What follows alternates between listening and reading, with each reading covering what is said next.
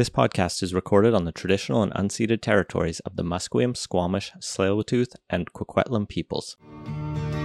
British Columbia, I've seen your mountains high, seen your pretty rainbows and your blue crystal skies, watched your winding rivers as they flow around the bend. To me you're not a stranger, you'll always be a friend.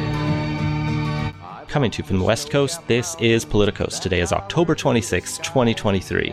I'm Scott Lundeboom. And I'm Ian Bushfield. On today's show, we have new laws and bills here in British Columbia. The federal government has put a freeze on a part of the federal carbon tax, admitting defeat. And we have a series of scathing reports from the Auditor General. It turns out there are actually occasionally good reports from the Auditor General, ones that are like, actually, Centre Block is being built just fine, which was a surprise. Or at least the early phases of it were. Yeah. I think the budget's not entirely been on track in some of the more recent stuff. But the 5 reports out this past week are bad. Patreon.com/Politicos. Let's start here in BC. At least 3 bills were granted royal assent. Just today, the Police Act changes we talked about in Surrey are now law. Sorry, Brenda Locke, you're going to have to deal with the Surrey Police Service. The Short-Term Rental Act was also through committee this week and became law as well just this afternoon. The BC United had put forward a number of amendments on this bill and actually started to really take up the cause of the beleaguered multi-homeowner who was banking their retirement on having 1 or 2 more 250 square foot condos that they were Airbnb-ing out in downtown Victoria. And they're not the most sympathetic stories you're hearing. No, and for a party that needs to do everything it can to kind of regain the public's interest, probably not very tact. The amendments they put forward were kind of weird too. One would have created like exclusion zones for the bill around sports venues or for big events. So like downtown Vancouver, it would not apply to, which seems like exactly where you want it to apply to. Another amendment would have changed the definition of short-term rental from rented out for under 90 days down to under 30 days. I think that one is one reasonable people can disagree on. I don't have a strong opinion. I did do a review of a number of bills and legislation that define short-term rentals, and most usually actually do define it as 30 days, but like I'm not really bothered by the difference here. Yeah, I can see the benefit of someone needs to be in town for a couple months, but not long enough to sign a lease, and you maybe wouldn't want to penalize that. So yeah, knocking it down to 30 actually seems pretty reasonable. It's not like there's a lot of people Airbnb-ing for 59 days at a time or anything. So who would you be catching by going for the longer term anyway? Yeah, but the NDP used the power of a majority government and just stuck with the bill as they drafted it. And finally, the other bill that became law today, we didn't talk about when it was introduced.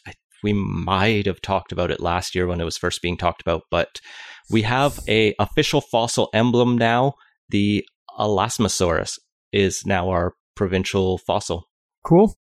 This came about following a vote held by the province in 2018. I think this was the first fossil discovered in BC, or at least the first fossil of its kind found on the west of the Canadian Rockies, found in 1988 along the Puntledge River on Vancouver Island. We have the link in the show notes for the government press release if you want to know more about our provincial fossil. You can also discover what our provincial flower, bird, mammal, fish, emblem, mineral emblem, and tree are. In addition to the bills becoming law, we got 3 new bills introduced in the legislature this week. The first is a new International Foreign Credential Act that will help people in 29 different professions start working in BC faster. One of the big issues this seeks to tackle is what they call the Catch-22, where you are required to get Canadian work experience prior to being accredited in Canada. Not always the easiest thing to do. Yeah. So yeah, definitely helps a lot, and not everywhere has it. Professional engineers, one of the ones that's captured here. In Canada, you need a year of Canadian experience as part of it to get it, but like several of the US states, for example, don't require a year of US experience, so it's not like there aren't places that make it work without domestic experience. Yeah, the legislation will take a number of other barriers down. They'll remove redundant language testing. They set caps for processing times and require that the information on credentials be available online, so it's easier to try to figure out what you have to do. There's also going to be a superintendent responsible for promoting fair credential recognition, who will basically just make sure there's compliance with this new legislation among the 18 regulatory authorities mandated to do this. So, like, engineers matter. This also helps us improve bringing over teachers, healthcare workers, and there's a number of others. I don't think we have a shortage of lawyers, but this does affect lawyers as well. Maybe we do. I don't actually know enough about the state of the legal profession in this province, but like, this has been an issue that's almost in perpetuity in Canada. Is like the stereotypical person who is a trained heart surgeon in India, but then like has to drive a cab here. This doesn't necessarily solve that directly, but at least makes it a little bit easier to have high talent people move to Canada and start working in their chosen field, which we should want. It's probably also not going to solve our healthcare crisis, but it's definitely one of the barriers you want to get out of the way. No, in fact, I don't believe that nurse or doctor was actually on this. Right, paramedic, I think, is, and they did flag that this ties into some of the other work they've been doing on helping get physicians and nurses into BC through other related programs. Yeah, I think we talked about it a few weeks ago. But this does help bring land surveyors and registered music teachers. Is music teacher really something that needs its own regulated profession and certification for? Like, a lot of these absolutely make sense because there's real like life and limb on there, with engineers, or you could really screw someone's life up if as a lawyer you're incompetent or something. Like, does a kid not getting to play the saxophone all that well, is that like really a regulatory problem? I have no intention to offend the registered music teachers out there. I'm sure they're all lovely people, and I'm sure it has its historic reasons for existing, but a good bill, and I've not seen pushback against it yet, but maybe there's some nuanced reasons that neither of us are aware enough. So, like, the only thing I could potentially see on some of these is some of the knowledge is specific. Like, there, with respect to engineers, there are codes in Canada that are not the same codes as in the US, for example, or other countries, and it takes a little time to get up to speed on those. Or lawyer, the laws of Canada are not the laws of everywhere else, so there is some country-specific information that needs to be incorporated.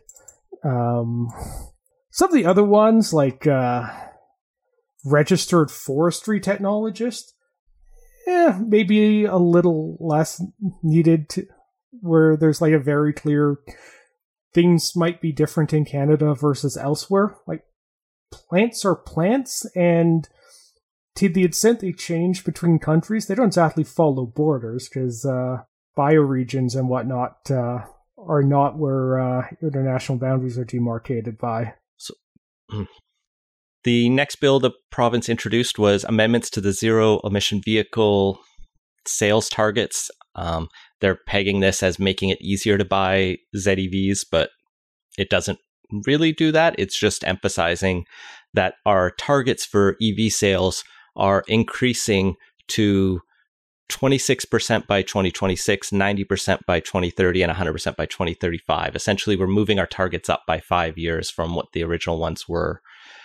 They note that we're already at 21% of new light-duty passenger vehicles sold in BC this year are EVs, and that's the highest in Canada. So it seems like they're moving their targets up because they're doing too well, and pat on the back kind of thing. Yeah, there's room to improve. Because, when I first saw 26% by 2026, that seemed ambitious, and you can slap a requirement to sell some percentage, but if the customers aren't there for it, it's going to be hard to actually get those sales numbers be where you want them to. But if you have to make a 5% market change in 3 years, it's not out of the question. Yeah, I think the bigger challenge facing people wanting EVs is the high sticker price still.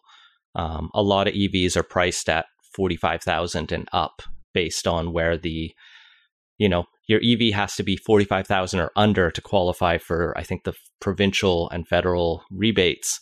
And so every EV starts at an MSRP of $45,000, but then you want to get air conditioning, and that's an extra $2,000, and it rolls up as you get the higher trim. And then some are just priced above that, like the F-150 Lightning is, I think, like $80,000 or something, like all trucks are. So it's a very prohibitive, new market, but at least increasing the number of EVs being sold will increase the resale market as well. And EVs have lower operations and maintenance costs, so it does kind of come out. Now, with interest rates rising, it's probably a little harder to actually realize those savings over the short to medium term, because a lot of that's probably going to get eaten up by additional financing costs. Yeah, it's very nice when I got 0% financing over 7 years for my EV. It's a freaking joke. It's, it's not nothing that we're paying per month for it, but it's nothing on interest, which is hilarious. I mean, when you factor in inflation, like you're basically making money in a way. Oh, we put the absolute minimum amount down. I mean, if it's free to borrow, like why the hell wouldn't you? Yeah. On the province's side, they have also announced with this bill that they're putting another $7 million into their home and workplace charger rebate program. So I guess that had actually run out. So I've not put an upgraded charger in our house, and I don't know if we will anytime soon, but I'll have to wait till October 31st for the applications to open up again if I want to get I don't know, I think it's like $250 or $500 from BC Hydro to help fund that installation. The next bill is changes to the BC School Act. I follow this bill closely, or this law closely, for work for all kinds of various reasons. And today's changes have nothing to do with secularism and the stuff I do at the Humanist Association. Specifically, they are improving, in their words, in outcomes for K-12 Indigenous students. These amendments follow consultations with First Nations education councils and really try to reform the School Act's way of managing and working with First Nations. So First Nations will now have the option to apply what they're calling a model local education agreement with a school board.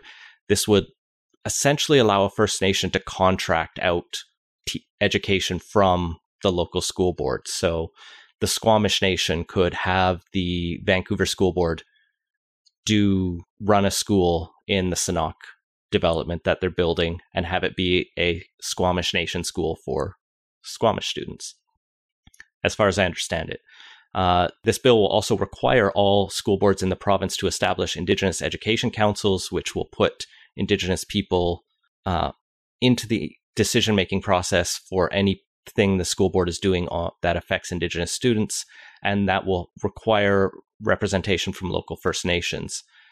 And finally, they're going to allow First Nations to decide which schools will be the school of choice for on-reserve students. So it sounds like fairly positive steps towards, getting more Indigenous involvement. It's in education. It's not full sovereignty over education for First Nations in some cases, but it's a good step in that way. Yeah, it all seems to make sense. And like the ability to contract out also makes a fair bit of sense. I could definitely imagine cases where a Indigenous nation just doesn't have the internal capacity, like it's small enough where developing those in-house expertise may be more challenging on such a small scale. So it made sense to use the local school board, particularly when paired with greater decision-making power or influence over that policy.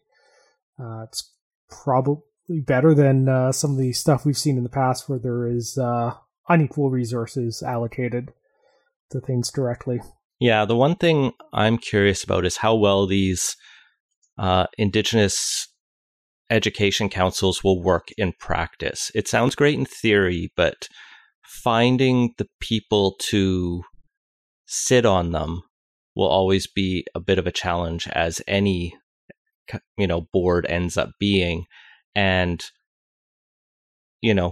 will they just be an advisory one that gets ignored, or how much will they be listened to will also matter.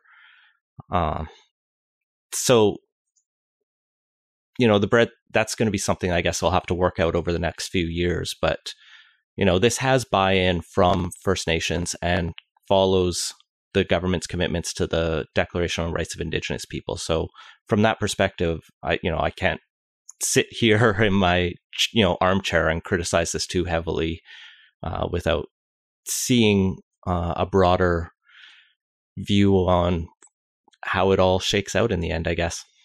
Well, just outside of the legislature, still in government, the province has struck a critical minerals committee. Take me through it, Scott. Yeah, so this is a new advisory committee that is being stood up as part of BC's critical minerals strategy, which in some ways mirrors the one the federal government has launched. BC is still working through the details of theirs.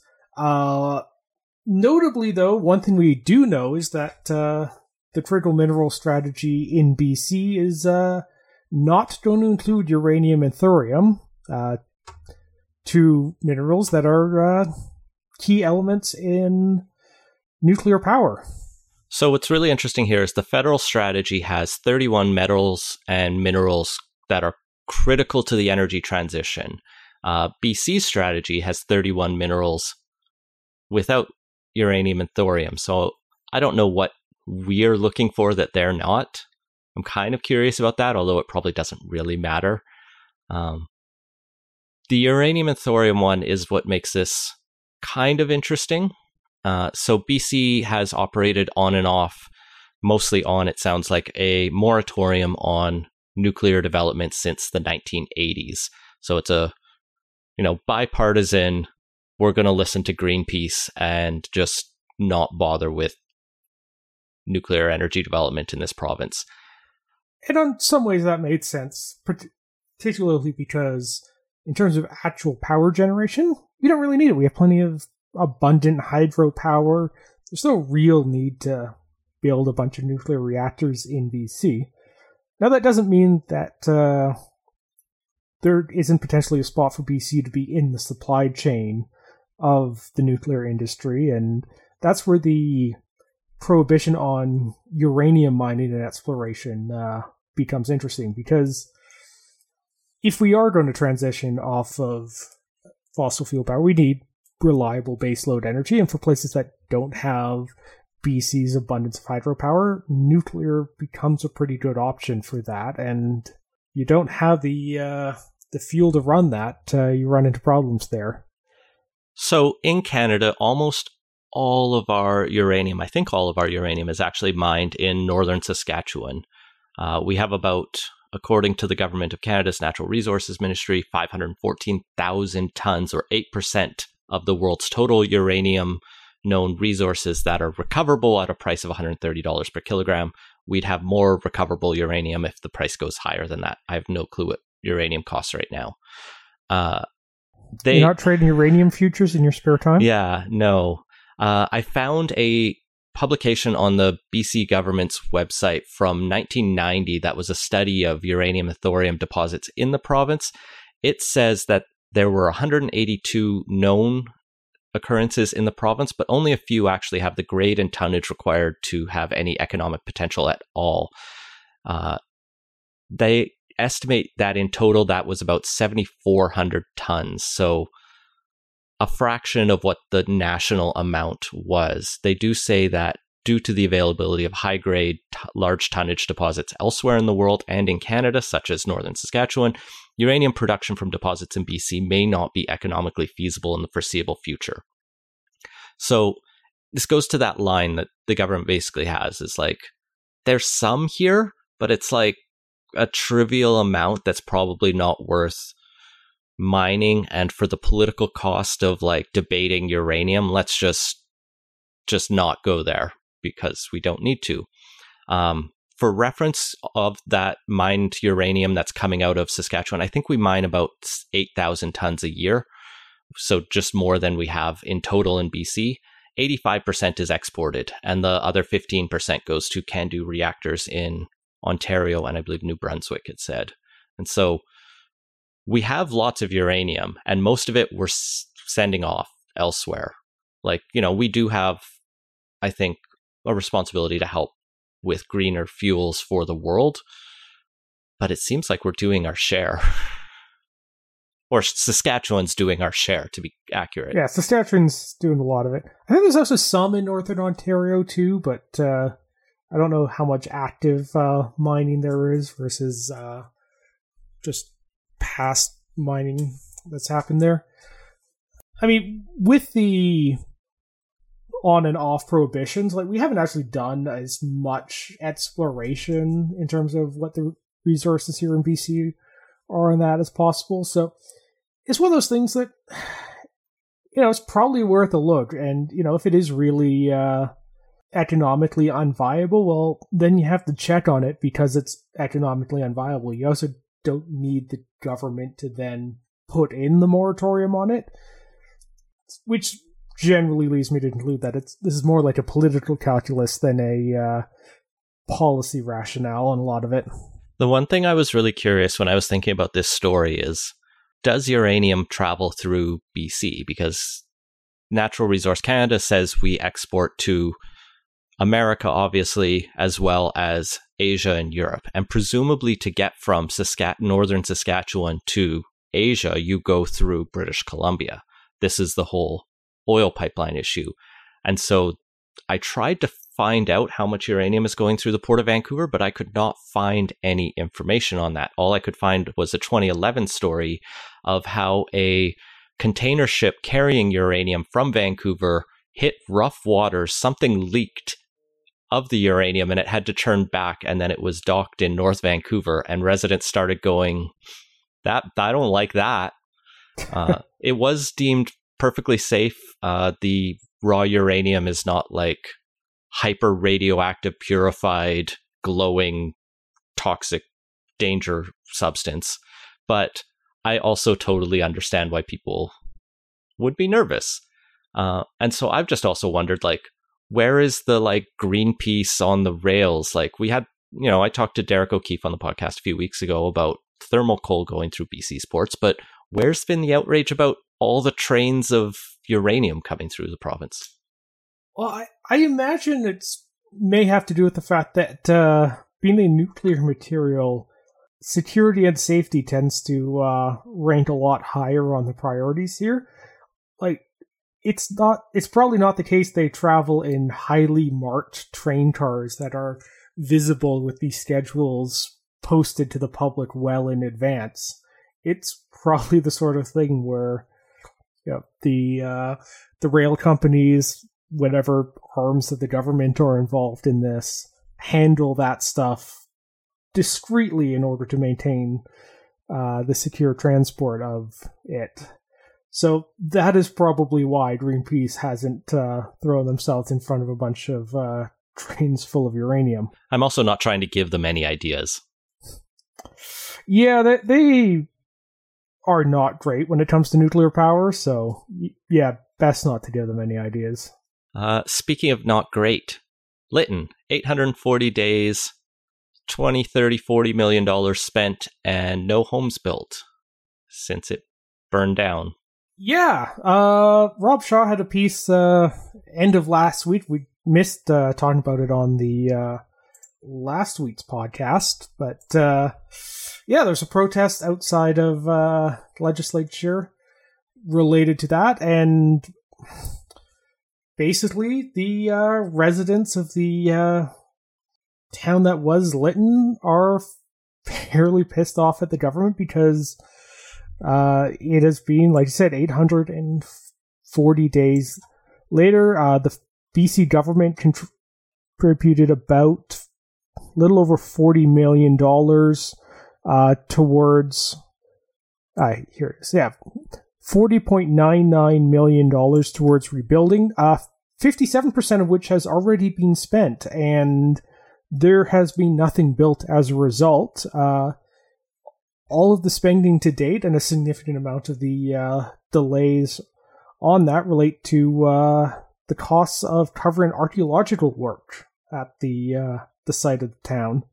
Yeah, Rob's story is definitely worth reading in Northern Beat. I mean, it's one of these tough issues where it was exposed or announced somewhere late in the process that Lytton was actually built on a previous indigenous village, and so it is like a historically significant space, and I am very sympathetic to not wanting to just, bulldoze over 7,500 years of history that we never have another chance to look at. And I'm also very sympathetic to this, the several hundred people who haven't had their home for a couple of years.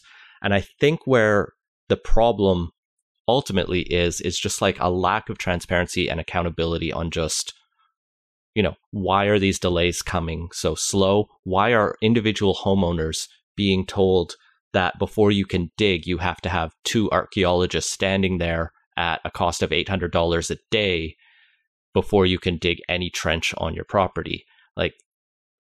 And that's not fun. And that's coming out of your own pocket. The government has no money for you for that. And neither does your insurance company, because archaeological bits aren't, I guess, included in most insurance policies. I don't think it's in mine, to be fair.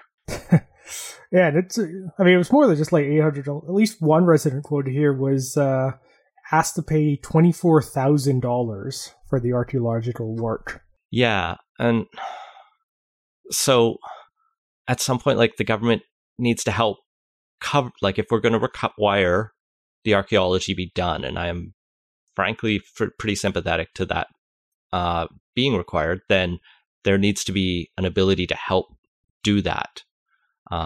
Adam Olsen has some good quotes on here about how just the archaeological branch as its own is letting everyone down. It's letting indigenous people down. It's letting property owners down. And it's basically just screwing everyone over through its antiquated approaches and policies and laws. Yeah, and there should probably be some form of not just having the actual archaeological work being paid for by the government, if the government considers this stuff appropriate, but there should probably also be some sort of compensation for the homeowners who are being delayed from rebuilding their homes at this point for multiple years on it. And it really does not seem fair to burden them with not just the cost, but the delays and the inability to reestablish one's home and one's community over the long term. And yeah, 2 things that are in tension here, but that just comes with governing. It's the case where, you never have solutions, you only have trade-offs. And I think it's pretty hard to look at this and say the government has actually done anything but a terrible job at handling the trade-offs here. Well, and as Shaw gets into in his point, one of the biggest things that I think is frustrating residents is that lack of clarity and communication. Some of the things they're hearing are only being trickled out. They weren't told anything about the archaeology other than archaeology had to be done. And then in a press conference, Bowen Ma lets out that, we found 7,000 artifacts dating back 7,500 years. That's a cool fact. Should have told people that sooner. I don't know why archaeology is top secret information. I get you want to verify it first, but people might be a little bit more sympathetic if they understand why they can't have a house. It doesn't mean they'll be happy, but you could at least buy yourself a little bit of grace. Maybe not 2.5 years, but maybe 1. Yeah, there should. Yeah, there should maybe be like a time limit on this stuff for cases of rebuilding work. Yeah, I can definitely see the argument for, if you're doing greenfield development or something, having a very a set of fairly strict rules on archaeology work and whatnot and what's required there. But we're talking about a case of an entire community was burned down and needs to be rebuilt, and the community needs to be reestablished before, the fairly permanent damage may end up happening if the community isn't able to reestablish itself in a reasonable time frame. That's the sort of wounds that can often linger on community for quite a while on this. And as we're going to be dealing with more climate-related damages and disasters, we're going to have to get better, not worse, at being able to quickly rebuild and repair the damage that was done. And I mean, from what we've seen here, that's a case where the government is going in the wrong direction on this. And I mean, hopefully we don't have another village destroyed anytime soon, but I wouldn't put money on it, and the policy framework should be there to facilitate a rapid rebuilding and reestablishment of a community. And if it can't do that, well, then there's some serious problems with how we've decided to set up our trade-offs on the policy level. Absolutely. Out here in my neck of the woods in Port Coquitlam, an elementary school burned down tragically last Monday. No one was inside, thankfully, because it was a Sunday night. But there's already moves to rebuild that school within 3 years. They're trying to accelerate that as fast as possible. And that is a reasonable thing for government to do. The same urgency should happen when a town burns down. The archaeology is important and should be done, but it sounds like there aren't enough archaeologists. There's restrictions in how they're working with the local First Nation, and where there's a will, there can be a way, and that's missing here. On the accountability side, the opposition, rightly, I think, probably called for the Auditor General to do an investigation. They tried to pass a motion through the legislature to have the legislature call for an Auditor General's report, and the NDP blocked that. Nevertheless, the Auditor General, Michael Pickup, wrote that he is doing preliminary research on the matter and scoping an audit. They do want to note that they're not eager to impede the progress of rebuilding by auditing it in the middle of all those work, but they're going to try and do... What progress? There's something's been done. But they found 7,000 artifacts, Scott. He does want to make sure they get into this, although it is complex because it's not simply a provincial matter, he says. So it sounds like the Auditor General is going to start doing something, give us some interim insights, and that will help at least get more of a picture of what's not happening. Yeah, it's interesting that the government went out of its way to try and squash the Auditor General from taking a look at this. That, to me, suggests there's something that they know has happened that probably shouldn't have, or has made the process go longer than it needed to be. Probably, but they may also legit just not want more bureaucrats in the way. It doesn't seem like the more likely argument, but it's every government, the civil service doing stuff has never been something they've been particularly opposed to. Every government opposes an investigation until the very last minute. That's not surprising. It's not necessarily good, but it's not surprising.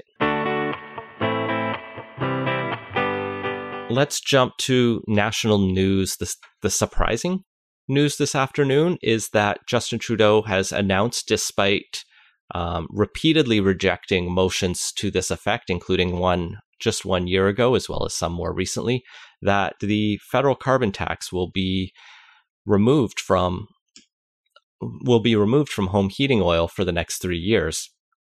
As well, they are going to double the rural rebate top up from 10 to 20%. And they're going to basically make heat pumps free for low-income households who are on the oil to heat pump grant program. They'll basically increase the grants from 10 to 15,000, give people $250 upfront, and then with the extra 5,000 the province have, you can cover a 20 grand upgrade to your heat. So free heat pumps is a really cool thing. But the headline, 3-year pause on the carbon tax on home heating oil.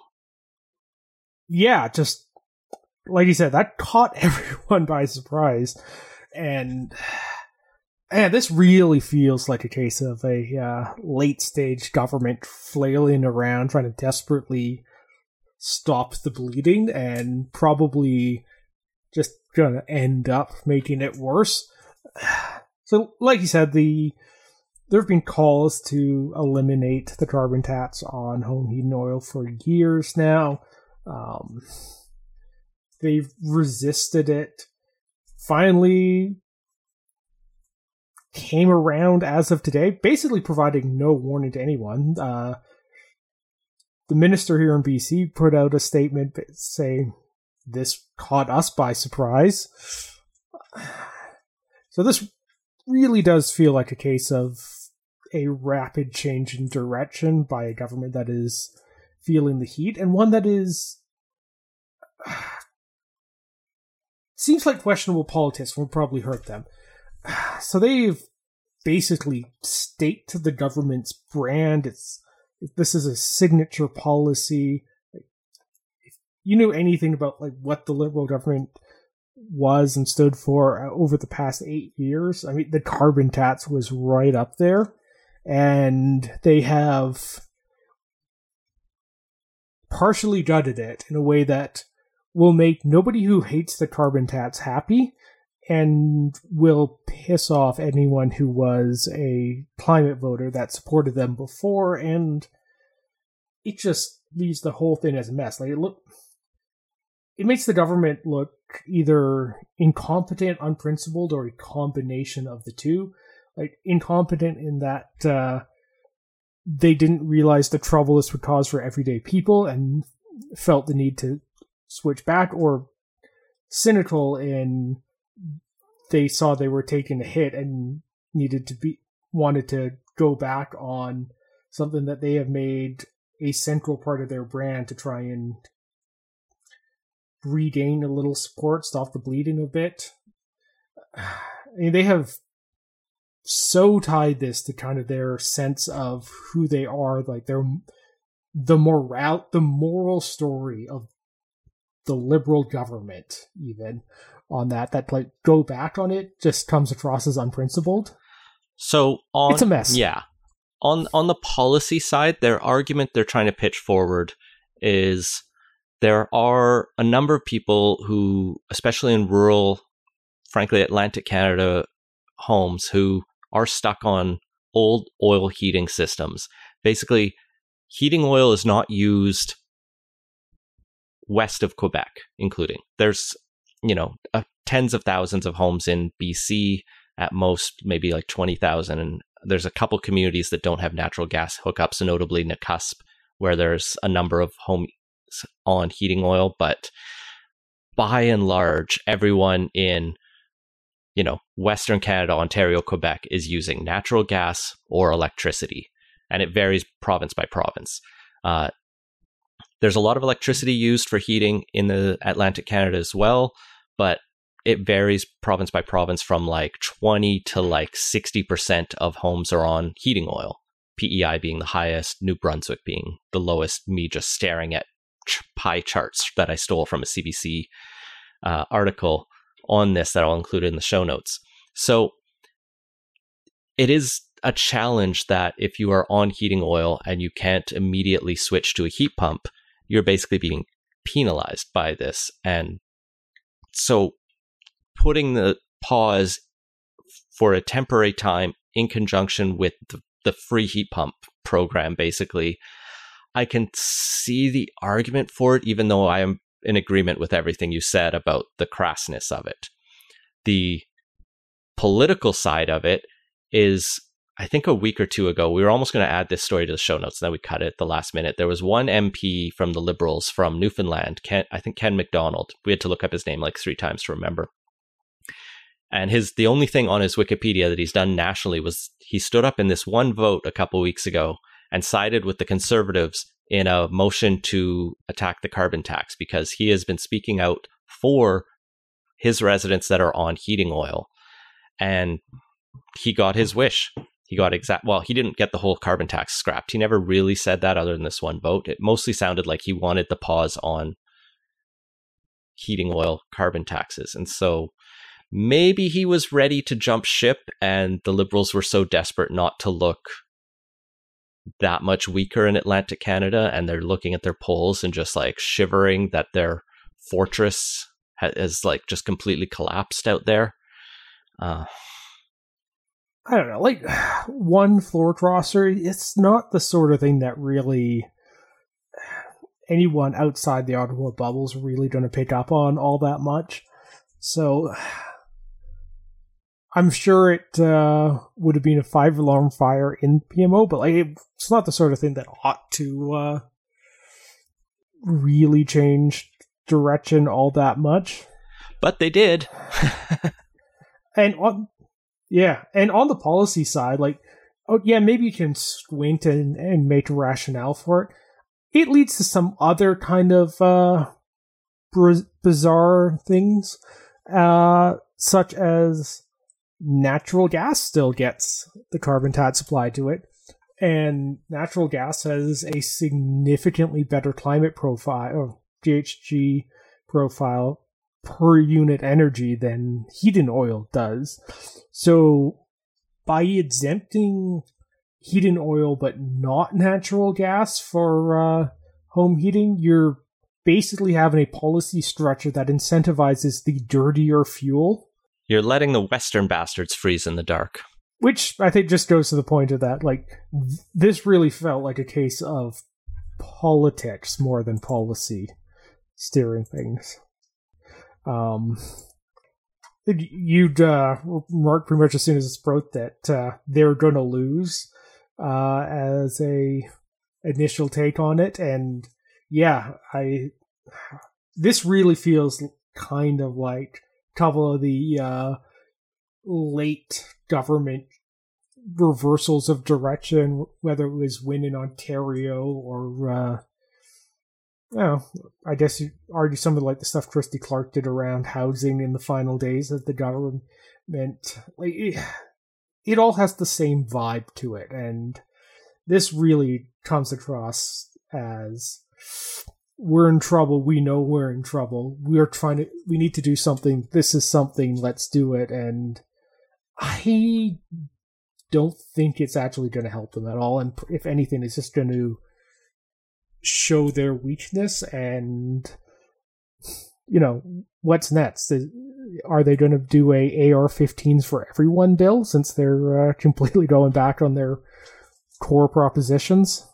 It's worth the caveat, and I probably should have said this earlier, but because BC, Quebec, and the Northwest Territories have our own carbon taxes, this won't apply to any of the people in those two provinces and territory who are on home heating oil, unfortunately. Though Minister Josie Osborne here in BC says, we will be taking action, which is vague and unclear. Maybe it'll just be like a check to people on home heating oil or another rebate. Although David Eby was ruling out further rebate checks earlier this week. Going to do something. They were taken off guard, though, which does hint at, or speak to the slapstick nature, slapdash nature of this. Like, I think there is value to a government being able to admit its mistakes and change course, but this doesn't have to feel like that, right? That requires there to be a principle at play, or they listen to the people, and there is a principal reason to stop doing what they've been doing. Here, it's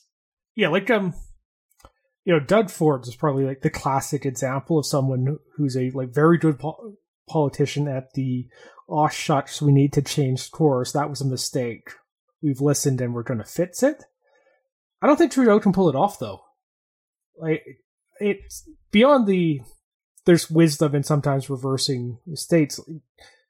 Not every political tool is available to every politician, and the Liberals are just so goddamn sanctimonious about all of this stuff that and have been for the last 8 years. Like, to go back on it, like, it is too tonally dissident in a way that, say, Doug Ford going, whoops, that Greenbelt thing was a big screw up, we're going to fix that, isn't as tonally dissonant.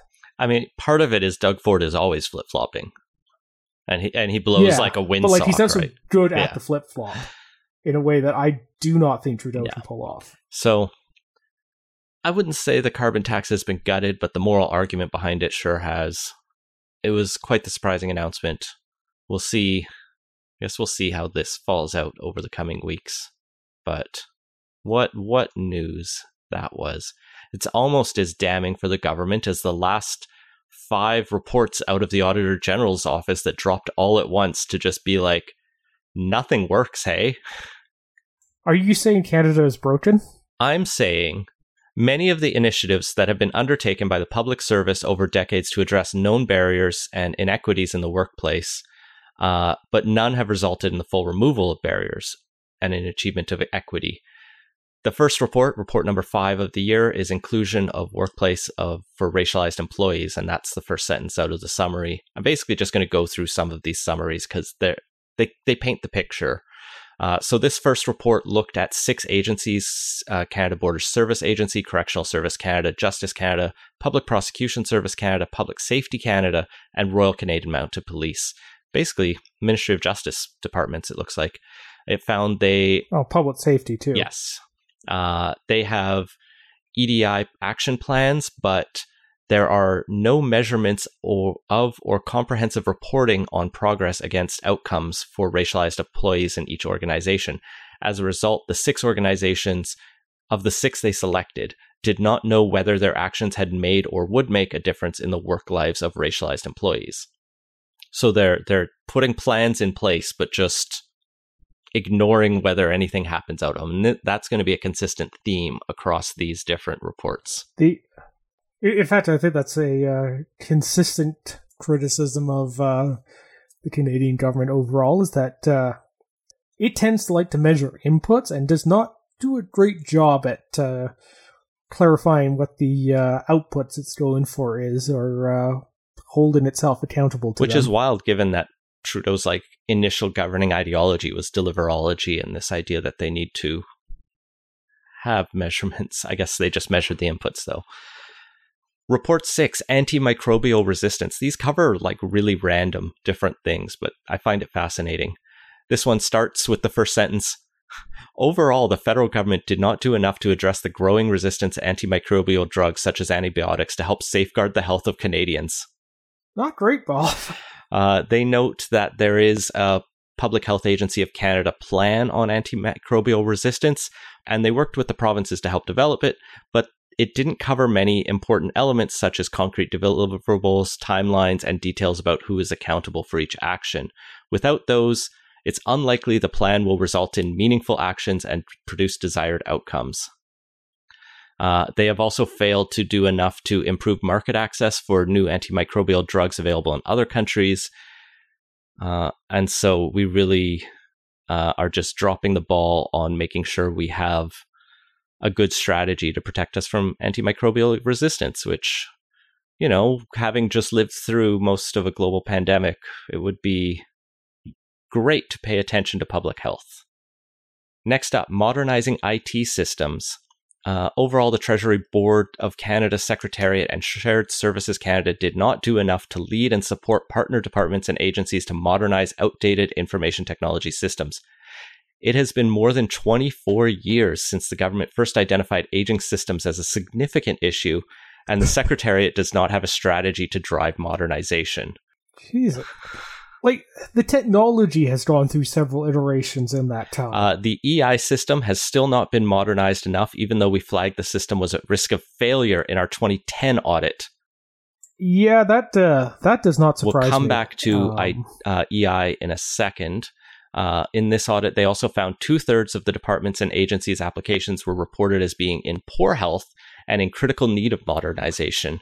But this number could be greater because departments and agencies are not providing Treasury Board with timely, accurate, and complete information about the health of their systems.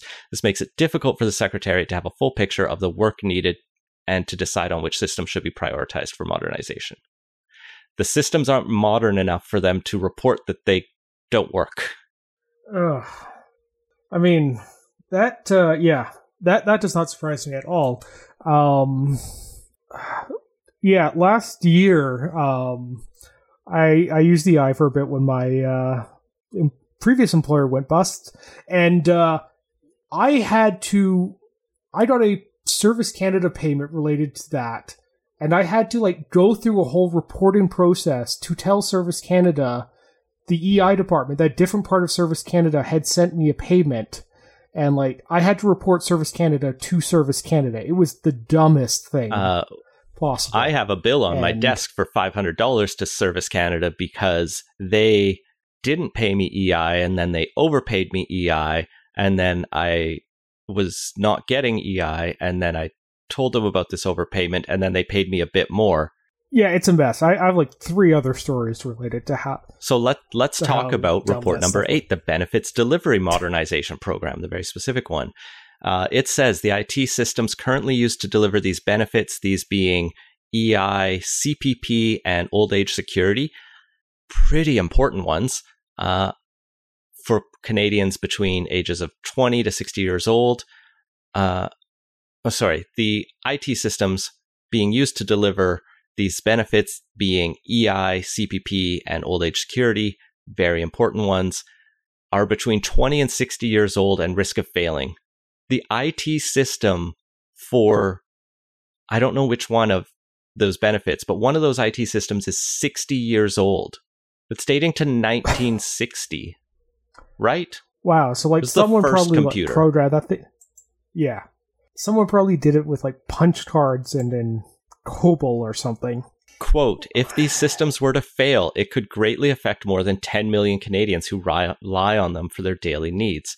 As time goes on and estimated costs continue to rise, we are concerned that the decision makers may scale back or eliminate the transformation component of the 3 benefits, resulting in a final product that does not consider the needs of millions of Canadians who rely on them.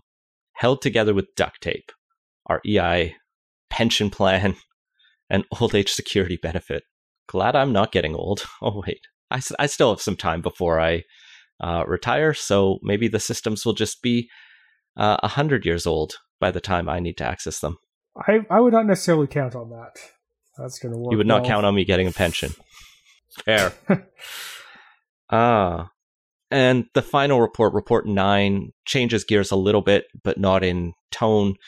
Processing applications for permanent residents, immigration, refugees, and citizenship. So they say there have been recent efforts to improve processing times and reduce the backlogs, but many people are still waiting way too long for Immigration, Refugees, and Citizenship Canada to process their applications. People applying for refugee status are most affected. On average, privately sponsored refugees are waiting 30 months for a decision, while overseas spouses or common law partners waited 15 months to be reunited with their partners in Canada.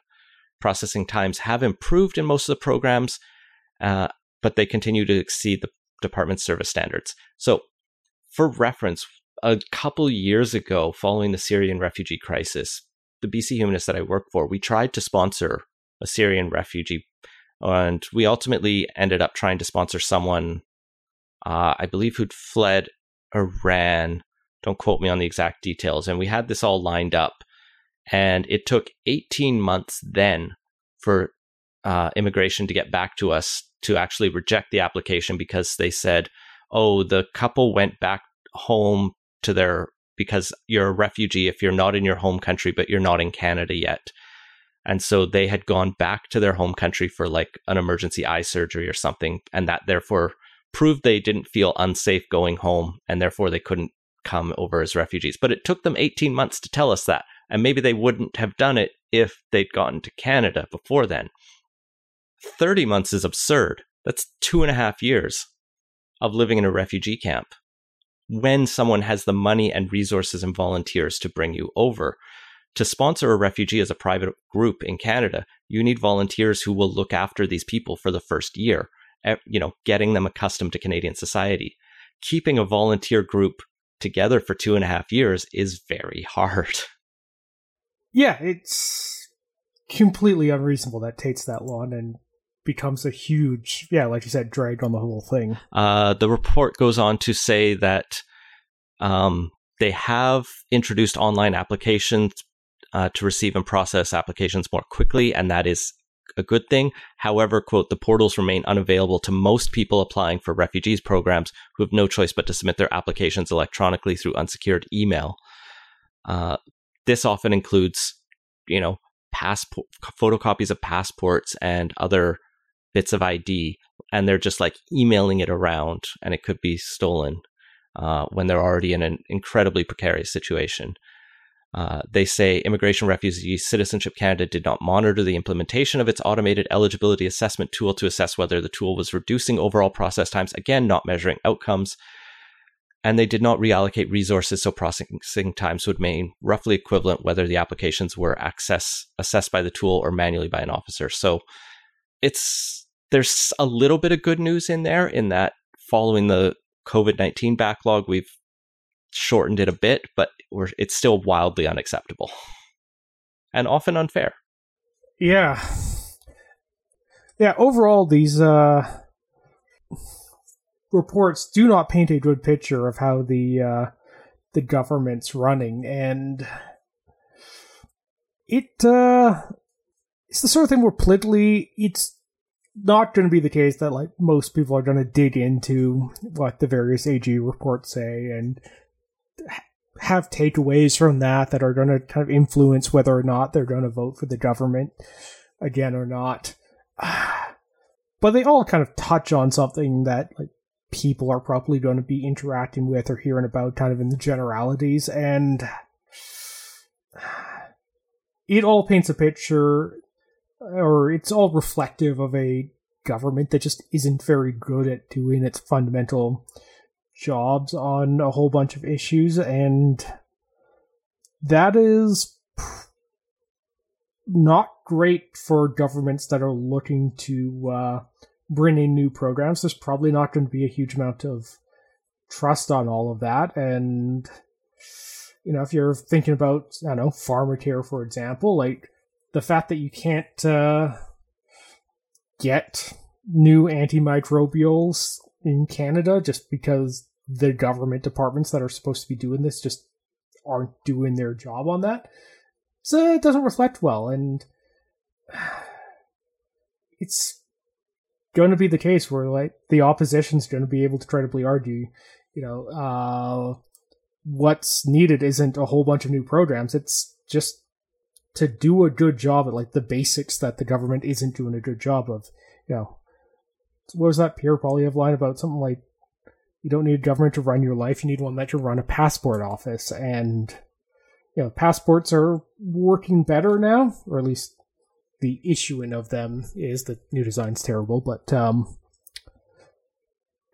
it's that sort of vibe that's going to hurt them and is going to hurt any argument for a more expansive government.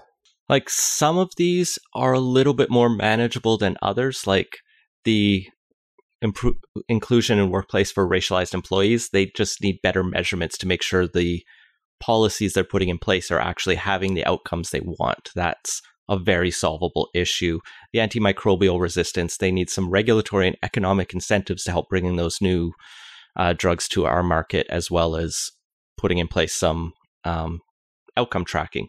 The IT system stuff is so like deeply broken, and the fact like these were flagged in 2010. We've had the Harper, 2010.